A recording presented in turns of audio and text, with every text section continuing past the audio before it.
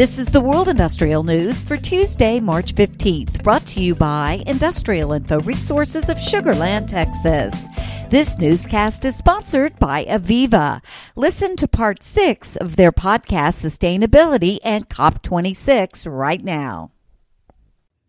Absolutely. And thank you, Lisa. Well said about COP26 and the significance. And I completely agree when it comes to corporates, we are adopting science-based targets, which is, you can think about it as like the gold standard out there, which is most aggressive and pushing companies to limit their emissions in alignment with 1.5 degrees Celsius, which means that we don't want to hit that threshold. Otherwise, there will be devastating effects impacting economies and countries. So sort of that's the gold standard that Aviva has adopted.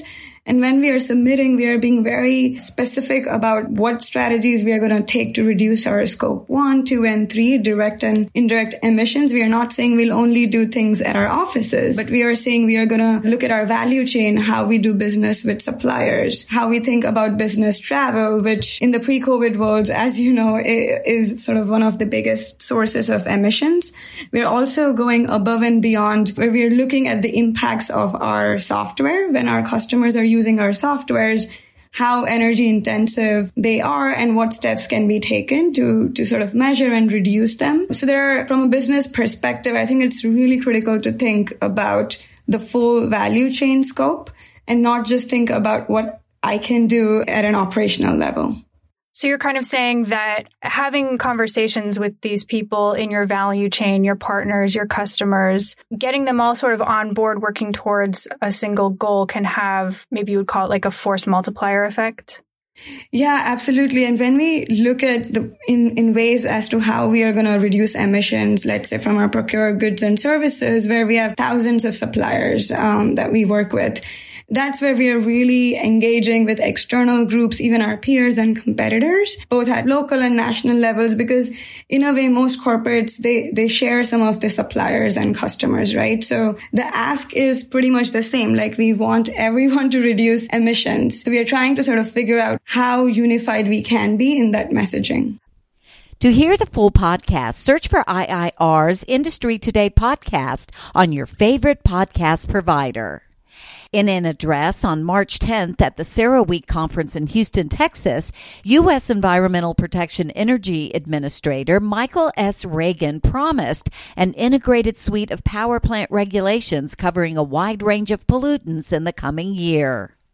The Ukraine war throws a monkey wrench into already stressed metals and minerals supply chain, which has been rocked over the past 2 years by pandemic lockdowns, geopolitical issues, and weather events.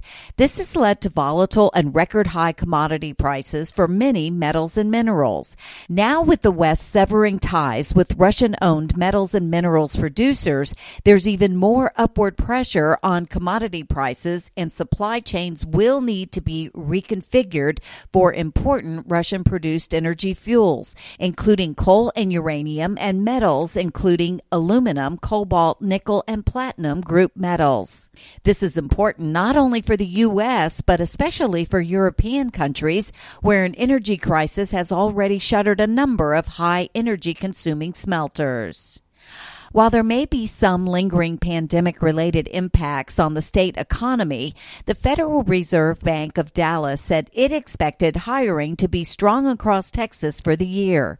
Using a national forecast for gross domestic product, the number of hospitalizations due to COVID-19, and oil futures prices, the Dallas Fed said it expected to see hiring increase by 2.9% for the year. And French battery startup Verkor has picked the port city of Dunkirk, France, as the location for the country's first electric vehicle battery gigafactory.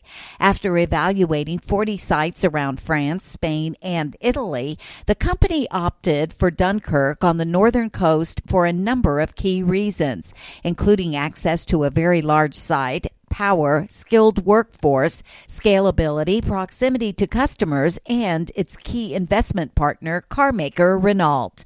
For details on these and other breaking news, read the full stories at www.industrialinfo.com. I'm Peggy Tuck, reporting for Industrial Info News.